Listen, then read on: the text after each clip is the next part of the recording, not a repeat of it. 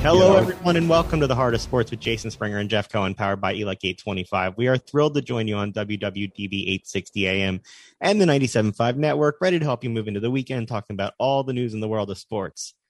Jeff, one of your favorite topics came up again this week, and I'm not going to let the show start without getting you all fired up. Here, before you even tell me what the topic is, I'm assuming that when you say one of my favorite topics, it means that you're about to try to light a fire under my rear end. Absolutely. Okay. All right. Fine. Just wanted to be clear. Baseball. Tell me how excited you are to have Tony La Russa as the official enforcer for the unwritten rules of baseball, and what happened this week.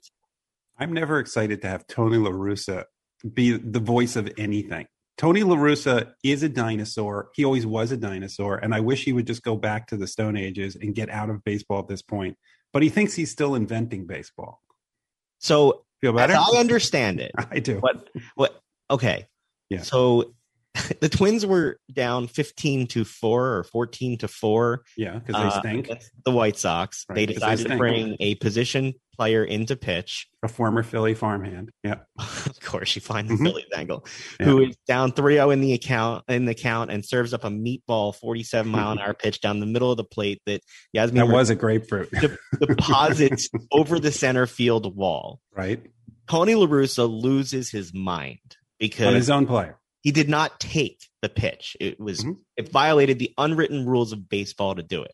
Not only did was that not okay, but then the next day the Twins threw at him behind his back, and La Russa said that was okay. So before we go to our guest and get into our Olympic talk, tell me about this ridiculousness that is you can throw behind a player's back in baseball, but you can't throw a pitch down the plate and hit it. Can we first talk about how he's a manager who doesn't have his own players' backs? So that's the first thing. Thanks, Coach. It's okay to throw at me. Cool. Yeah, exactly. The thing he has a problem with is that his own player hit a home run. The thing that he doesn't have a problem with is when a 90-mile-per-hour projectile comes at his player to hit it. So go figure that. So here's the deal.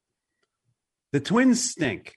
The Twins decided that they were going to surrender in the middle of a game by not putting in a player who plays the position. And so the fans are supposed to sit there and just watch the rest of the game with nobody doing anything except getting to the end of the game because you have to play a certain amount of innings. That's your money's worth, right, Jeff? Why should the White Sox fans, or the Twins fans for that matter, not want to see another home run? And if the Twins say, we quit, but we have to stay on the field, then the White Sox don't have to quit. The White Sox can continue to try.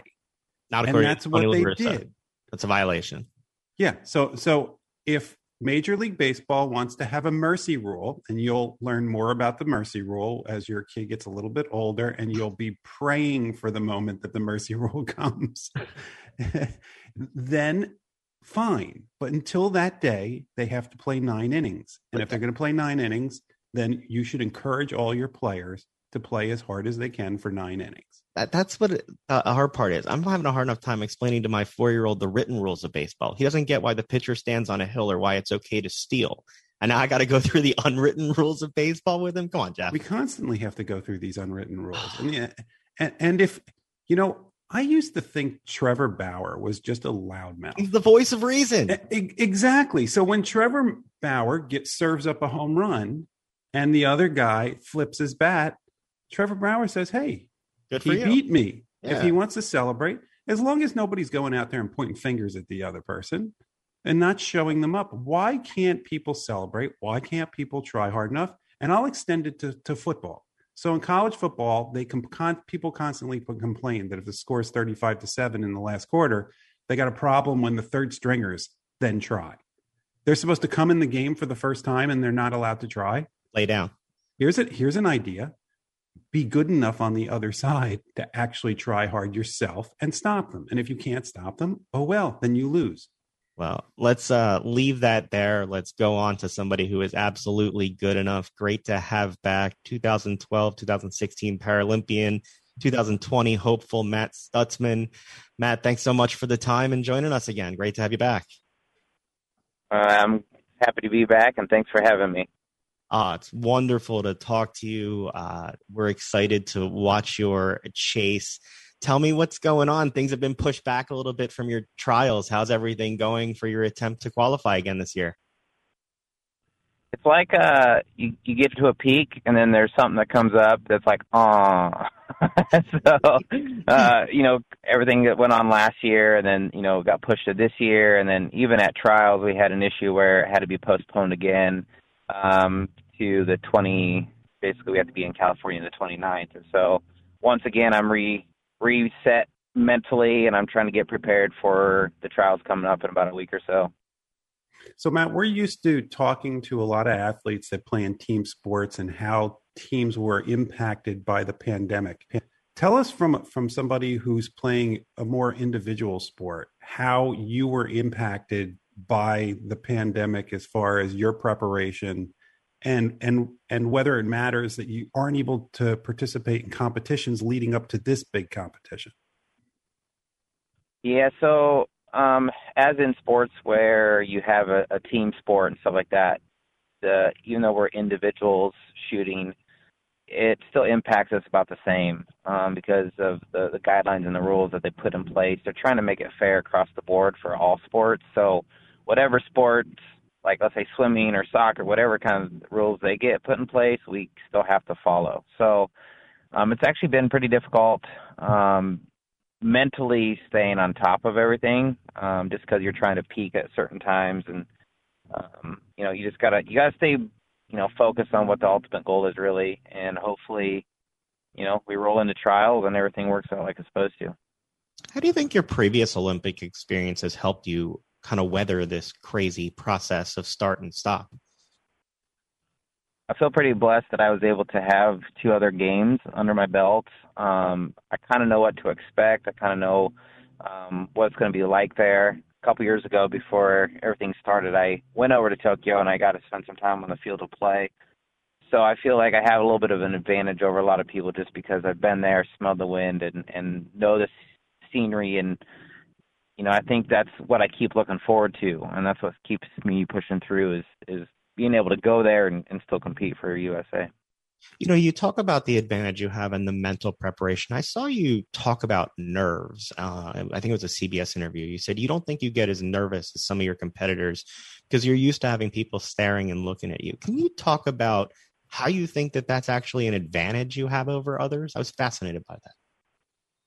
Yeah, so this is something I've learned over, I guess, the course of shooting, is that when I get into a scenario where there's a lot of people around and there's, it's like more of a high pressure situation, I find myself excelling just because like I'm embracing the moment and I'm there. It doesn't affect me. So for example, I was born without any arms. And so my whole life I've had people looking at me and watching and pointing and either, staring or whatever it was. And I was able to block them out, my whole entire life. So I was, 38 years of practice where, let's say I'm facing you and it's the gold medal match and we're getting ready to shoot in front of 10,000 people.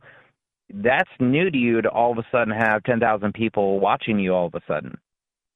Like there's that added stuff of like, wow, people are watching me right now in this moment shoot. And you haven't, that's hard to prepare for. That's hard to train for, even at home. And so I feel like that's where I get my advantage from because I'm used to it. I've had, 38 years of practice.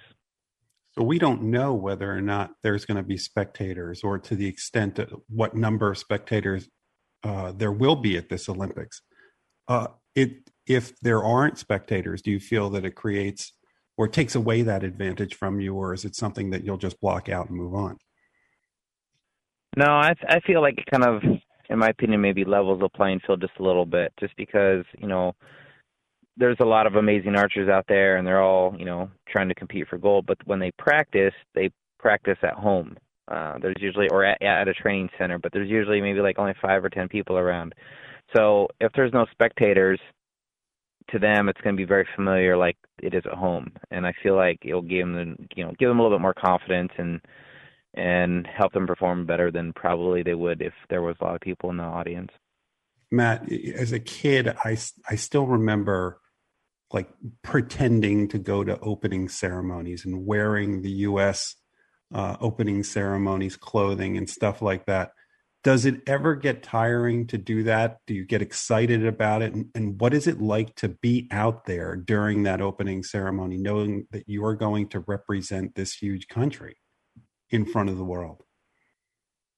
To be honest, it like even now as you're talking about it, like the back of my hairs on my neck are like standing up. Like I get this excitement chill running down my spine. Like, you know, forever and ever, just like you, I've always wanted to do something amazing. I just never knew what it was. And for me, my Olympic dream didn't come around until, 2010 when I realized, hey, this is something I can do.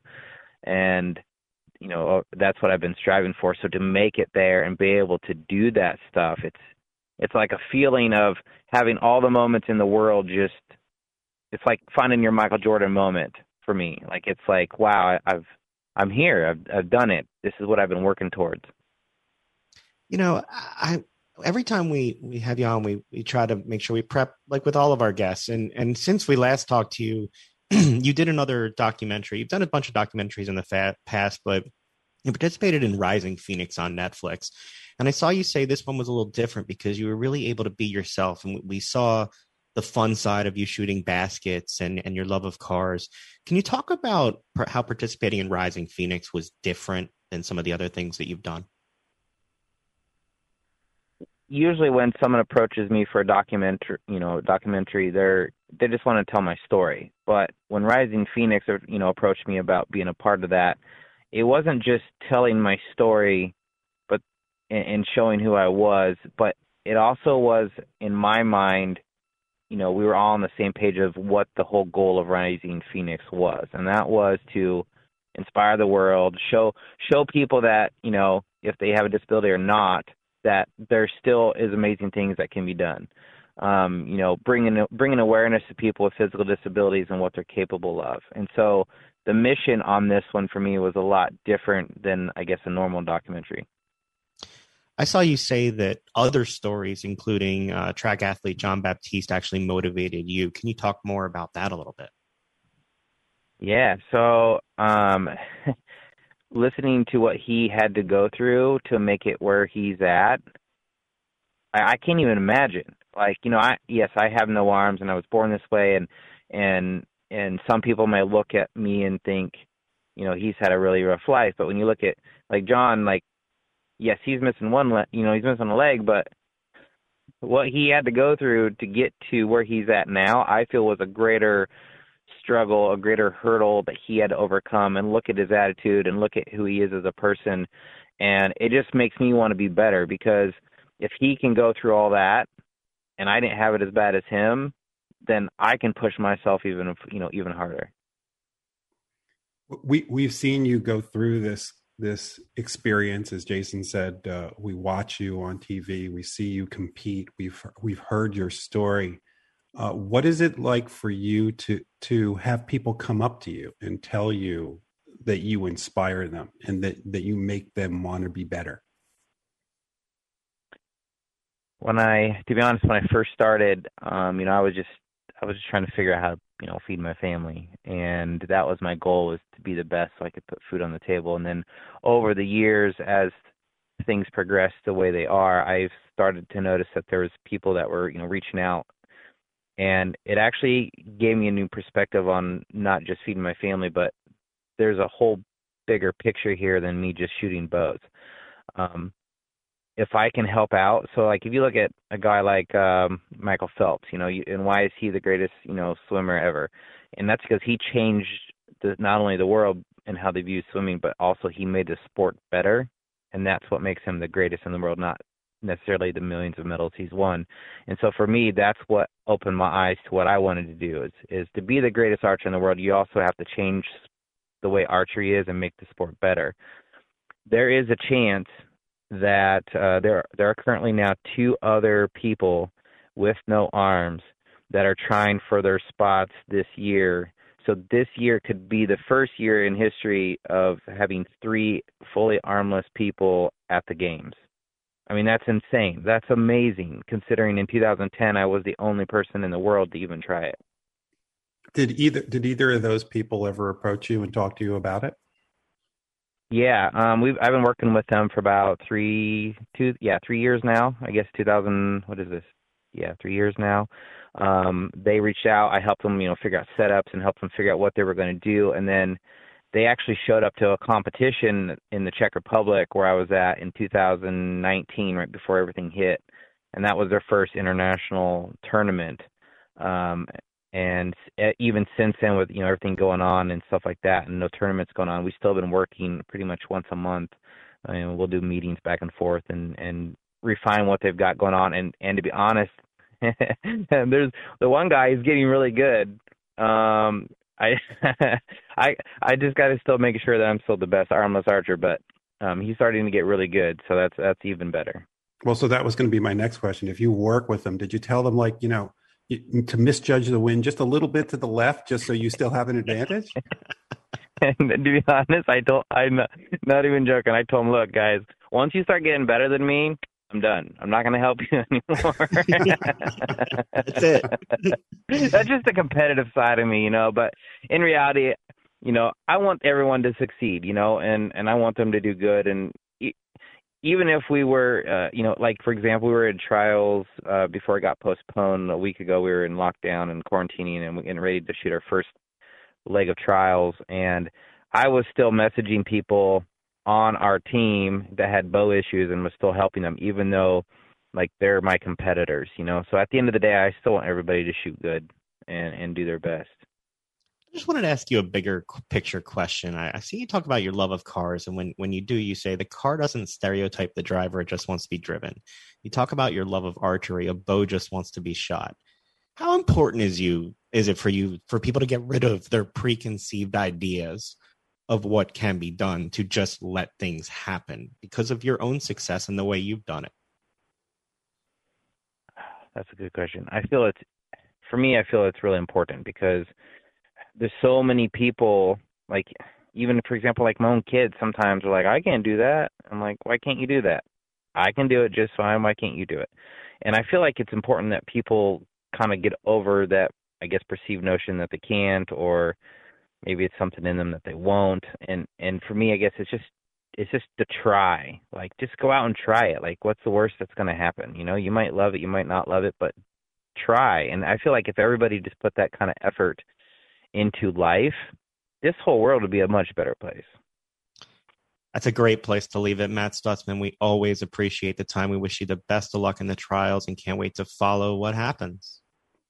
Awesome, guys. I appreciate you having me on, and hopefully your whole entire year is amazing. We're going to be rooting for you. Thanks, Matt. Thank you. Jeff, just amazing. That's why I wanted to ask the question. And he talks about that. He's a person who has never let somebody's perception of him define who he is.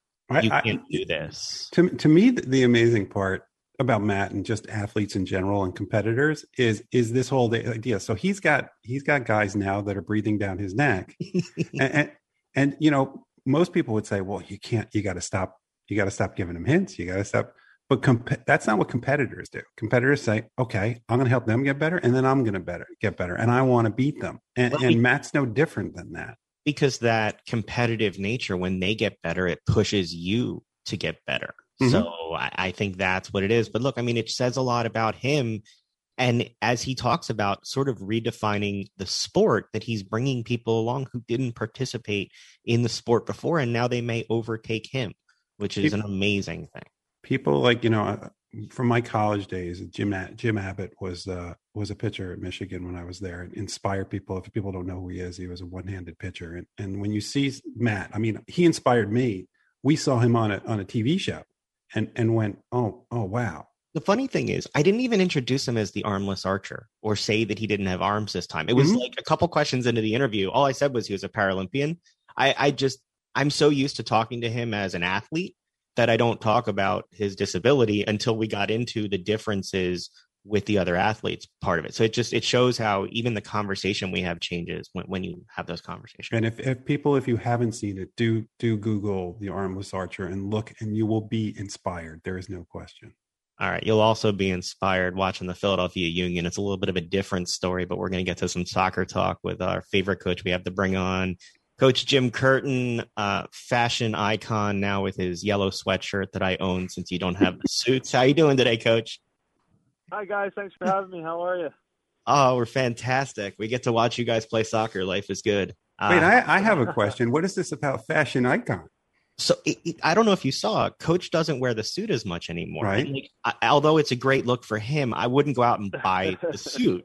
So when he throws on the yellow hoodie with the great new colors, that was something that I could buy. So I made sure to go on the website and buy it before they sold out. So I was, letting you know that he's influencing my wardrobe. So Jim, do you get a cut of that? It was not Bill Belichick. It was not Bill Belichick inspired. I'll just say that with the hoodie. So it was just. I used to wear the suit every day, to games, and it really started when I was the interim coach and I wore a suit the first game. You kind of have a moment where you got to decide, am I going to go formal here, or am I going to go laid back?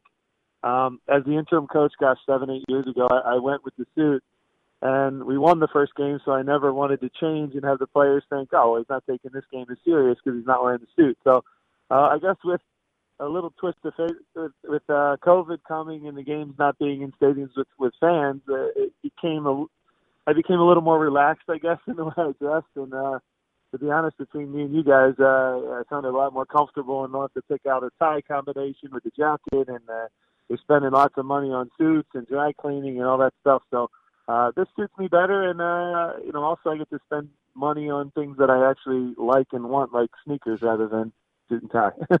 That's the quick version. So now that you know, so I wanted to get the gray sweatshirt that you were wearing before, but they didn't have that in the store. Now you know that Jason's actually buying the clothes. Do you get a cut of this, or are you now going to go back to the union and tell them that you want a cut of what you're selling? No, anything to help sell the merchandise is fine by me. It's pretty funny. The gold one, I didn't think much of it when I wore it in Atlanta, but they told me it did sell out quickly, and then I wore the light blue on the next game, and that was gone. So it's I guess it's helping something, and people are enjoying them. They're actually quite comfortable, too. They're really soft material, so I guess that's another endorsement for them. They're nice. It's a great sweatshirt. I ordered it during the game, otherwise I'd have missed my chance. So now you're getting to show off your new fashion style in front of a bunch of fans. What is it like for you, and how excited are you that you get to have all of these fans back in the stadium and get that home field advantage again? Look, we all love sports, whatever your favorite sport is, and no sport's the same without the fans in the stadium. It's just the reality of things. I think we've made the most of it during this tough time, and sports have brought people together in so many different ways, but gosh, to have we've only had 5,000 to 6,000 fans in our stadium, but it feels nice and loud, and it feels full. So you're seeing more and more now. The stadiums start to look and open back up fully, which obviously makes it more difficult on the road, but it also it makes it that much more enjoyable when you do win and you make 50,000 people in Atlanta go quiet. That's kind of what we all love to do with our job, and the fans are the lifeblood of our sport. We have great fans in Philadelphia, but throughout the league, soccer fans are very passionate, and it's great to have them back in the stadiums and hear the noise and get heckled and all those little things that make the game that we all love so special. You've had a pretty crazy start to the season, 7 games in just the past 4 weeks, MLS games, CCL games. How tough has that schedule been, and how big is this week off for your players as you prepare for DC United this weekend? Yeah, the week off is much needed, and the guys got some rest, which was important. But with the pandemic and the one positive maybe that's come out of it is the charter flights that we've been getting. It gets us around the country and in and out on the same day, and allows us to recover. But we've logged a lot of miles. Obviously, going to Costa Rica was difficult. Down to Atlanta for Champions League. Columbus, difficult game. We've had some of the top teams in the Eastern Conference have come through. We've played them already, so to be where we are in the standings is a positive thing right now, and to be the only MLS team left in Champions League is a little bit added pressure for us to represent the league well, but it's something that we're really looking forward to down the road here in August. So happy with the start to the year, as chaotic as it's been. I think we've learned a lot about our team through some difficult adversity early on with missing Jose Martinez and little injuries here and there. Others have stepped up in a big way, and I think we'll only be stronger at the end of the year for it. What's it like to be a coach to be juggling MLS season versus CCL season?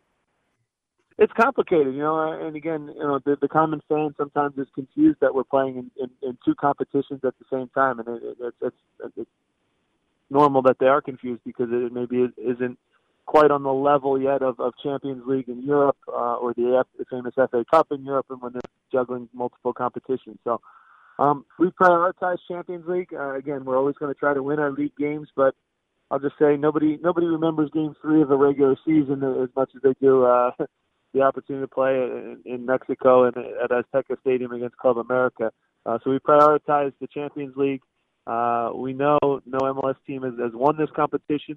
We're into the semifinals, and as crazy as it sounds, I think our fans and our players, I want them to dream about the opportunity. For those that don't know, if we do advance in this competition, we'll play the winner of the Champions League. So you could see Manchester City coming to Subaru Park and playing us in a game, which would be incredible. You could have a team like from South America, like Boca Juniors, or a team from Asia that we play against. So you move on if you win the CONCACAF Champions League to play in what's called the Club World Cup, and it's six of the best teams in the world, the champions from every continent. So that's our goal.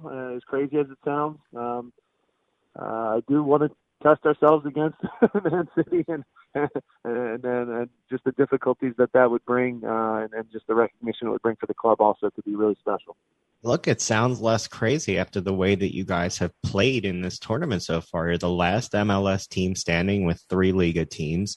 How big is this experience going to be? I mean, you've got so much youth and change on this roster. Here they are. They're going to go into Estadio Azteca against Club America in August before they'll then come here in September. How's that going to be for just the growth of your team, the experience that they get to have playing this level of soccer?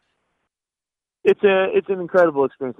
It's invaluable because when you go to, obviously Costa Rica was a tough experience for the guys. We had so many 16, 17, 18-year-old kids that got to do that for the first time. Azteca will be a whole level up, though. For those that don't know, their stadium's at 7,000 feet altitude above sea level, so you well over a mile. You can't breathe when you go there. It's usually 80 to 90 degrees. The air quality there, I'll just say, is very difficult as well. It's a real challenge. I've played there, and I've played in games there, and I'll just say that the night before in your hotel room, you can expect the fire alarm to be pulled 3 or 4 times during the night, and the hotel has to be evacuated. So there's a lot of gamesmanship that goes on down there because they have such great, passionate fans. We'll have our hands full for sure, but we go to Mexico first in the first leg and have to obviously keep the game tight, try and steal an away goal. And then I like our chances in Subaru Park where we're a really tough opponent, tough team to play against. So we respect Club America, incredible club. They're kind of the New York Yankees or the Dallas Cowboys or whatever traditional team you want to say that kind of has the love of the entire country or the disdain of the entire country. But they're certainly the most popular team in Mexico and one of the biggest spending clubs as well. You talked about the 17 and 18-year-olds that you have on your team. How do you balance the competition that you have with the role that you also have of developing these young guys and replacing the other young guys that just left? Yeah, at the end of the day, look, these are high school kids. They're literally still finishing up their high school, and I think back to what I was doing in high school, and it's pretty incredible how mature these kids are. I'm just, as a coach, all I really am is another teacher for them. I just want to see them in an environment that pushes them at the right time, is hard on them, and at certain times puts my arm around them because they're so young, they're so talented, their futures are so bright. But along this development in this pathway, there's going to be good days and good weeks, and there's going to be tough weeks as well, where they're learning and they're growing and they're trying to improve. So it's no one player's development is exactly the same as the next, and it's not always linear. There's going to be some dips. There's going to be some amazing moments as well, and they have to navigate all that and juggle. Things like doing interviews and a little bit of fame that comes on and playing on ESPN or Fox or whatever it might be. So again, their growth is going to be unique, and I'm just here to kind of help and try to guide them along the way.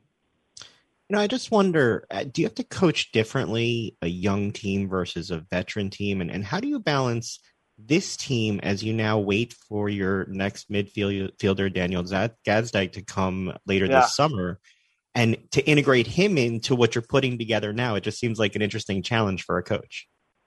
Yeah, anytime you bring in a superstar player like a Daniel Gazdag, I always will tell him on day one, I'll say, it's not your job to come in here and impress us or try to do too much. It's our job as a staff, it's our job as players to bring out your best skill set. So we don't want to put pressure on them. The pressure's on the coaching staff and on the players to bring the best out of the player that we selected and think highly enough to have join our group.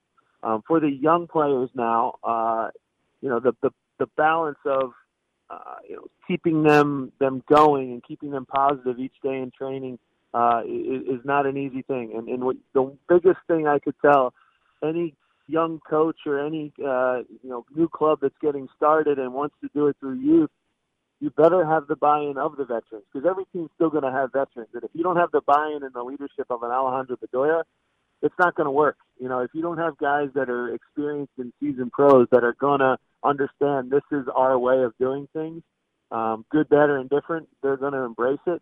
You need that buy-in from them to have the success of a Brendan Aronson or a Mark McKenzie who gets sold to Europe for several millions of dollars. So it starts with having good leadership at the top, and you need veterans that are, almost my voice in the locker room when I'm not there, and they kind of keep these young guys going, and they're really bought into what the Philadelphia Union wants to be. It's not for every club, but it really has been a good fit for us, and it's been a unique one. It's been really fun to work in this environment. As a coach, how much does it help having a goalie playing at the level that Andre Blake is playing? Also helps quite a bit. I say it all the time. The goalkeeper position in our sport is so underappreciated and undervalued. I can't even think of the last time. It's probably never happened. Maybe Tim Howard was the last time, but where a club actively went out and said, you know what, we're going to pay a couple $1 million to bring in a goalkeeper. Everybody spends on attackers. Everybody spends on, the flashy guys that maybe sell jerseys. But goalkeepers in this league, and Andre is the example of it, are worth, 12 to 18 points a season. And when you look at 12 or 18 points in our table, that's the difference between out of the playoffs or winning the Supporters Shield last year. So it's incredibly valuable. Selfishly, Andre lets me sleep easy at night because I don't have to worry too much about the defensive side of the ball, because even if we make mistakes, he's going to be there to bail us out with big saves that win us games. So, we're very fortunate here in Philadelphia to have Andre Blake, who is a legend of the club, and I hope he stays here long-term for the rest of his career. All right. I got to ask this one question. You had a press conference after one of the Atlanta games. We can't repeat what you said. Who was the first relative you heard from? In a funny way. So again, I never condone foul language, and I consider myself a role model for others, and it takes a lot to get me upset, and that I got a little too upset that night. But at the same time, it was heat of the moment. And both legs versus Atlanta were very hard fought. They're a great team. I respect their coach a ton. I thought so highly of him as a player and still do. And I know he's a tremendous coach. But, there was a disagreement on shaking hands or not shaking hands after the match. And I tend to believe that we both do everything we can for 90 minutes, but after the game, when the final whistle blows, you still say, good game. We had a discussion. It got a little heated, and, I said what I said. And the word I used is a bad word. It wasn't meant to say he is that. It was he acted that way. So there's a different thing. And we don't know each other well, so it was unfair maybe for me to say it. But, I got a little too excited, and I won't use that one again. But I will say, though, I did get a lot of support from, other coaches in the league, other general managers in the league that said, at a certain point you do have to stand up for yourself and what you believe in, and back your players at the end of the day too, because he wasn't happy with how our players were maybe time wasting towards the end of the game. Well, look, you're a Philly guy. That was a Chase Utley moment. Yeah, exactly. I texted Jeff. In Philly, you get one of those mulligans. I texted Jeff right away when I saw it. I was like, "Ooh, coach is fired up." We haven't heard him say that on the radio show. So. Yeah. Coach, we always appreciate the time that you give us. Wish you continued success and can't wait to see you out there at the park one day soon. Thanks so much for having me, guys. And yeah, everybody get out to Subaru Park this summer. It's going to be a hot ticket for sure. And yeah, can't wait to have everybody out there this summer and watch some great soccer. We look forward to it. Jeff and I will be there. Take it easy, Coach. Sounds good. Thanks, guys. Jeff, I wasn't sure whether we were going to go there or not and ask him about it. I was glad that you did. He truly has he gotten to the point that he is the most popular coach in Philadelphia? For people who know about him, yes. Yeah, I think a friend of mine always jokes that I always joke that people like my wife better than me, and my friend says only the people who have met her. So it's like, anybody who knows about him as a coach, he has to be one of your top coaches in the city for sure. I mean, he is a Philly guy. He reflects Philly. We didn't even ask him. We could have asked him about what's going on with the other Philly teams. He'd have engaged in that. We've talked Phillies and Sixers and Flyers and Eagles with him just as much as we have Union at times. Well, I wonder if they're starting to get worried because it seems like somebody could get injured ringing that bell, and they seem to be there a lot. I mean, I was at the Sixers game last week, and Ali Bedoya was ringing the bell again. So I don't know what the deal is, but they seem to like that bell. A lot of Union guys ringing the bell. Any other thoughts? But here's before we get the break. Well, no, but here's the thing with regard to that bell ringing thing. As much as it may not seem like a lot, they try to get people that the city gets excited about. So what does it tell you about the Union that the Union players keep coming there to do it? It tells me that soccer has kind of taken the city by storm. I mean, and it doesn't hurt that they won the Supporters Shield last year and that they're doing as well internationally as they're doing. Look, in just the few years that we've been doing this radio show and covering the team, there's been a marked difference. And Coach always will thank us for covering the team. And it's like, at this point, it's like, you can get enough coverage, Coach. We appreciate it, but you're going to get covered now. and by the way, I'm not letting you go to a break now. I don't know what sweatshirt you're talking about. Oh, last week we had this whole thing about how apologetic you were that you didn't get me a birthday gift. Well, there it was. You could have gotten me the sweatshirt. So can I be honest? Yeah. I didn't think about it. They don't have my size. No, even worse. I didn't even think about you to check. Of course you didn't. I was so excited. Of course you didn't. Look, let's be honest. My whole wardrobe consists of zip-up hooded sweatshirts and regular hooded sweatshirts. So when I saw the Coach with a hooded sweatshirt that I could get, like I said, I'm not going out and buying a suit. But okay, well, guess what? This weekend I'm flying down to the PGA Championship. I'm jealous. Don't you dare ask for anything. So there, and they have the golf tournaments have great merch. So what you're saying is I've missed my opportunity. Yes, you have. Let's go to the break. When we come back, we've got Sarah Parsons-Walter to talk about her new book. Stick with us. Operating engineers are the men and women that move mountains, and the Engineers Labor Employer Cooperative, ELEC, puts them to work. They create opportunities for the men, women, and union signatory contractors of Local 825, repaving our roads, keeping our homes bright and warm, and even building our favorite team stadium. We understand infrastructure. That's why ELEC and Local 825 are ready to get to work. All right, Jeff, I know I'm not going to get a gift back from the PGA Championship this weekend, but how excited are you to go and watch some golf there? Tell me a little bit about that.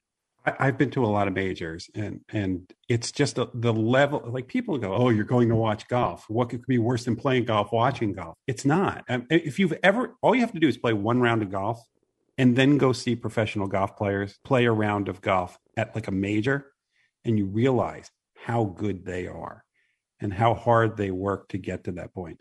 And just the level, the fans get really excited, especially at like a PGA.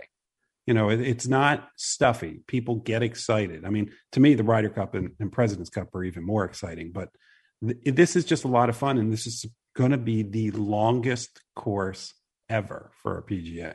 And the PGA is already known for not having super low scores. So this is going to be interesting. It's going to be windy. It's going to be a long course. But I'm hoping for the first time in Lord knows how long that I'm going to a major and it doesn't rain.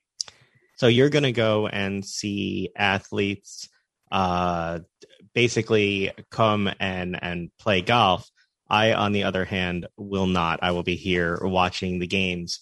What do you expect to see from the athletes out there, Jeff, in terms of where you think golf is right now? We've seen a lot, Tiger's not out there. You've had some other players with injuries. What are the names you're looking forward to out there? Well, everybody keeps saying Rory McIlroy, but the reason it's kind of like the lazy answer to give because he won a tournament for the first time in a while, and he played well the last time the PGA was at the Ocean Course in Key Island, which is where it is this year. I don't know how you can predict a golfer. It's 1 4-day tournament, and you just don't know who's going to be on that week. So I can't do the prediction, but I can't bet on golf.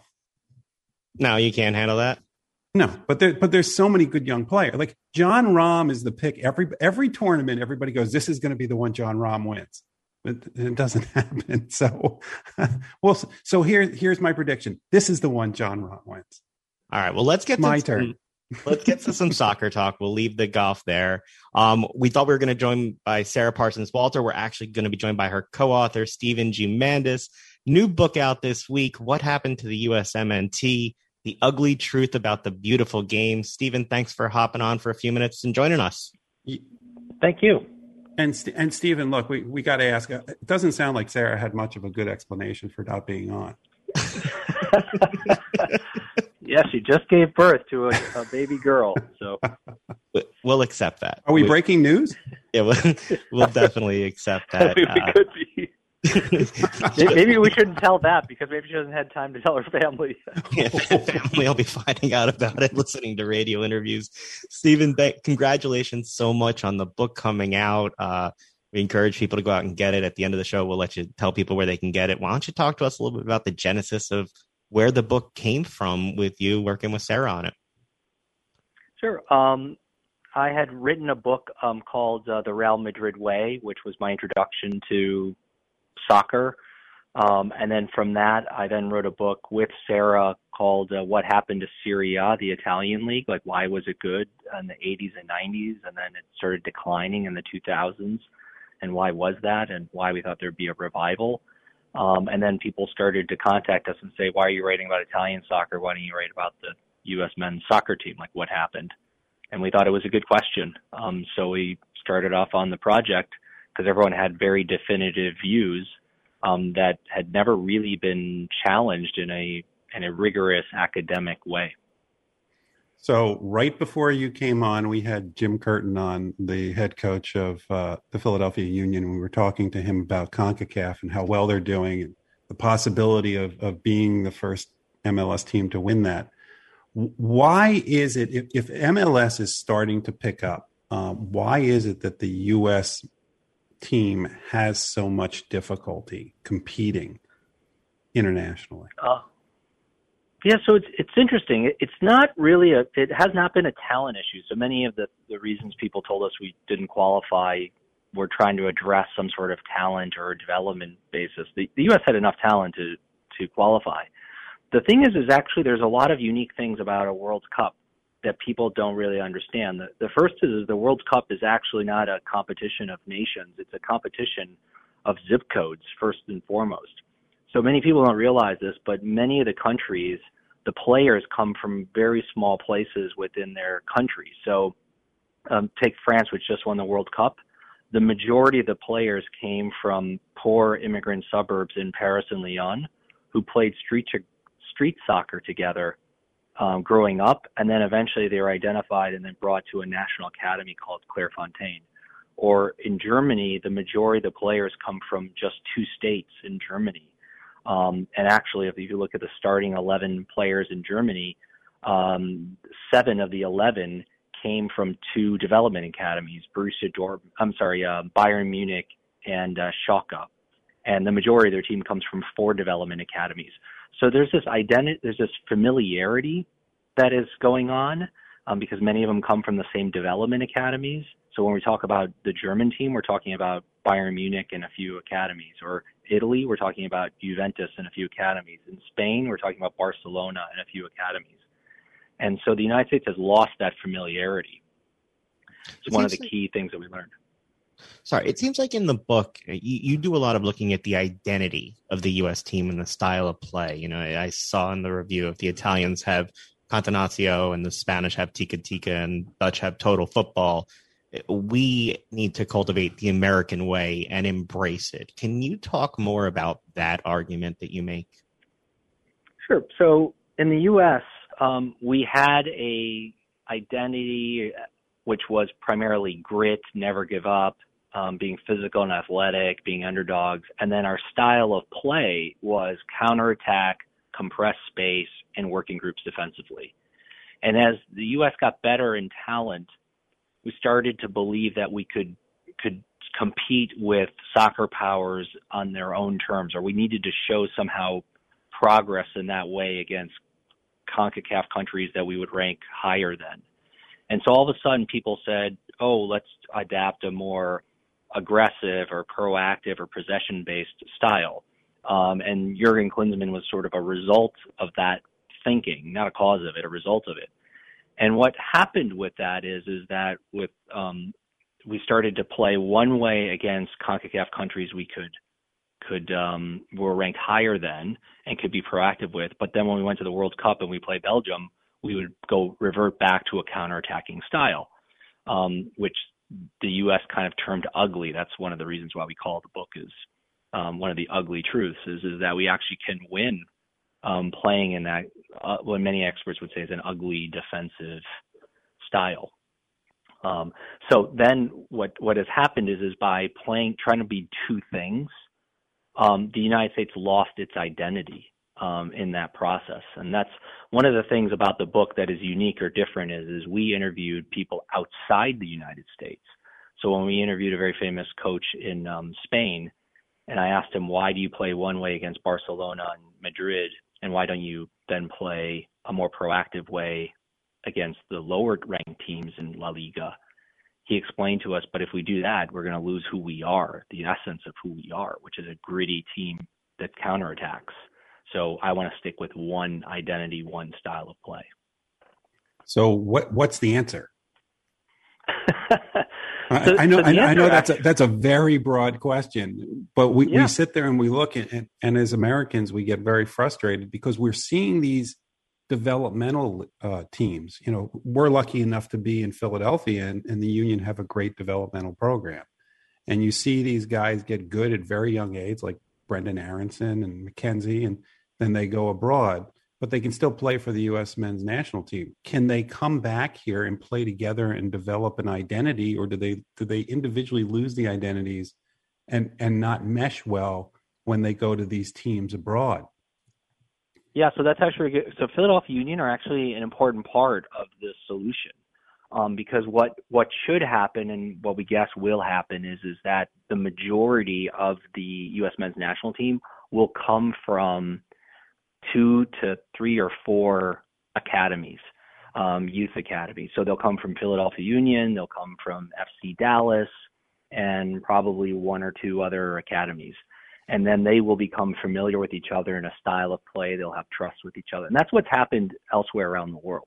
The United States actually has struggled in part because, put this in perspective, in 1994, we had Mission Viejo, where the players primarily trained together. There were some others that came from Europe, but they all worked together in Mission Viejo, kind of like the 1980 Olympic hockey team practicing together for a long period of time. Then the team by 2002, there still was a familiarity. Our development academies were the University of Virginia, UCLA, and IMG Academy. The majority of the 2002 team came from those 3 places.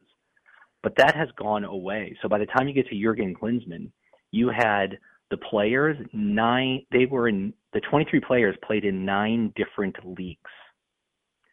And so we started to lose this familiarity of the players playing with each other. There was some remnants of it of the older generation on that team, but that has sort of gone away over time. So now that's going to get reversed with these development academies. So they just need a little bit more time. To that end, above the academies, you look at how building a team on the international stage differs critically from building a successful club team. Is that something that on a management level, U.S. soccer has been slow to embrace in terms of how they actually construct their team to develop that style and identity? Well, I think we give the federation too much credit and too much blame. So you just mentioned the 4 last World Cup winners. So they were France, Germany, Spain, and Italy. All of them are in the top 5 leagues in Europe. And the majority of their players come from those domestic leagues. So 21 of the 23 players in Germany or 21 of the 23 players in Spain, they're from their domestic leagues when they won the World Cup. And so they have this inherent advantage.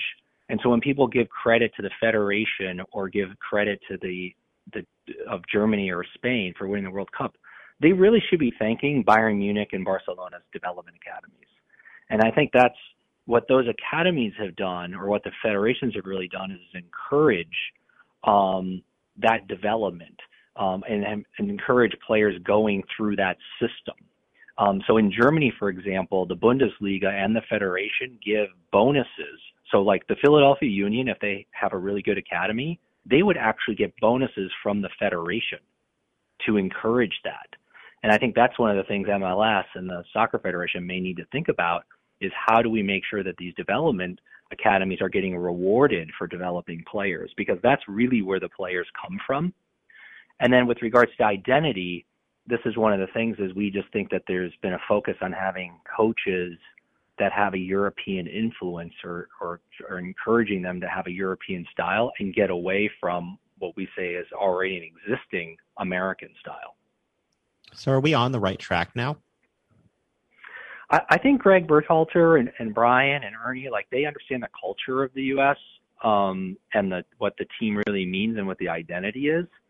And I think what we'll see, it's a little early to tell, right? Because with COVID and everything else, Greg hasn't really had a chance. But if you look at some of the more recent performances, it looks like Greg is, instead of having a counterattack play, what he may be doing is the more modern version of that counterattack play may actually be the high press, working together sort of collectively in a high press and utilizing the talent and athleticism some more. So we'll see what happens. So I think that would be good. If you look at the talent development, we have actually fewer players playing in the top 5 leagues in Europe than we did in 2010. There's actually been a decline from 2010 through 2017, and then now it's been increasing. It's not where it was in 2010. People are actually shocked when we show them the data on that. But the players are 21 years old, where in 2010 they were 29 years old. So that just tells you there's a really big upswing that's coming with regards to these players and the development. So that is good. And then I do think that they really need to focus in on the identity. And the challenge of that is that you have all these players with many different backgrounds playing in many different leagues still and many different teams. And so how do you build a culture where these players know each other and trust each other? That's, if you ask me, that's actually Greg's biggest challenge. The book is What Happened to the USMNT, The Ugly Truth About the Beautiful Game. Stephen, where can people get the book? It's available in bookstores as well as online, like Amazon and places like that. We wish you the best of luck with it. We thank you for the time and look forward to talking to you more about the state of soccer as we go forward. Great. Thank you very much for having me on. Great program. You have a great day. Jeff, that's staggering that we have fewer players in the top 5 leagues in 2010 than we do now. With all of the development that people are focusing on here, we talk a lot about the youth movement because the Union are the example. Well, I didn't think that to ask them this until you said goodbye, but even though they are, do you consider the MLS one of the top 5 leagues? No. Okay, so it could that be why? Because that the MLS is able to keep some of its talent back here. Maybe. So it may not be a negative, and is what I'm saying. I don't know what the data says, but it seems to me that we're able to keep some of that talent at least for short periods of time until they get so good that they then go to Europe. Well, you usually save your best questions for after we're done. So glad you got that. You want me to wait till after the show's over next time? Well, normally you do. You send me a text message. So can I ask you a baseball question? Sure, I was going to go to horse racing, but go to baseball. We got 2 minutes left. No, so we already know with the NBA how ridiculous the season has been because of the way they scheduled it and players not playing. Are we now seeing the same thing happening in baseball? Because if you're not a Phillies fan, if you're just a baseball fan, who's the one pitcher and the one hitter you want to see? Well, DeGrom probably, Trout. right? Yeah, Mike Trout. And Mike Trout. Yeah, they're both out. Yeah, they're both out. And Mike Trout's out for 6 to 8 weeks. Look, baseball's got 5 no-hitters now, and you have seen batting averages down. Like, I know they wanted to lower home runs, and I don't know if whatever has been done has gone too far, but it seems like the arms are ahead of the bats. Well, not the Phillies bullpen arms, but the other arms are ahead of the bats. I'll tell you the one arm that has been most impressive for the Phillies this year is Zach Wheeler. Oh, he has looked good. How much do you think the Mets regret letting him go out of town? I don't know. Pitching isn't the Mets' problem. So, I mean, they might regret it because Jacob deGrom's now hurt, but they don't appreciate the pitching they have. Yeah. And the Mets are still in first place. So, wow. You go figure how that works. Look at all the other teams that are playing in the East. Any final thoughts, Jeff? 15 seconds. I'm just hoping with the Phillies weekend series that they continue to have enough players to play on a daily basis. That will be a good thing. Thanks so much for joining us this week. Make sure to join us next Friday night to help you start your weekend in style. Have a great one. We'll talk to you next week. Bye-bye.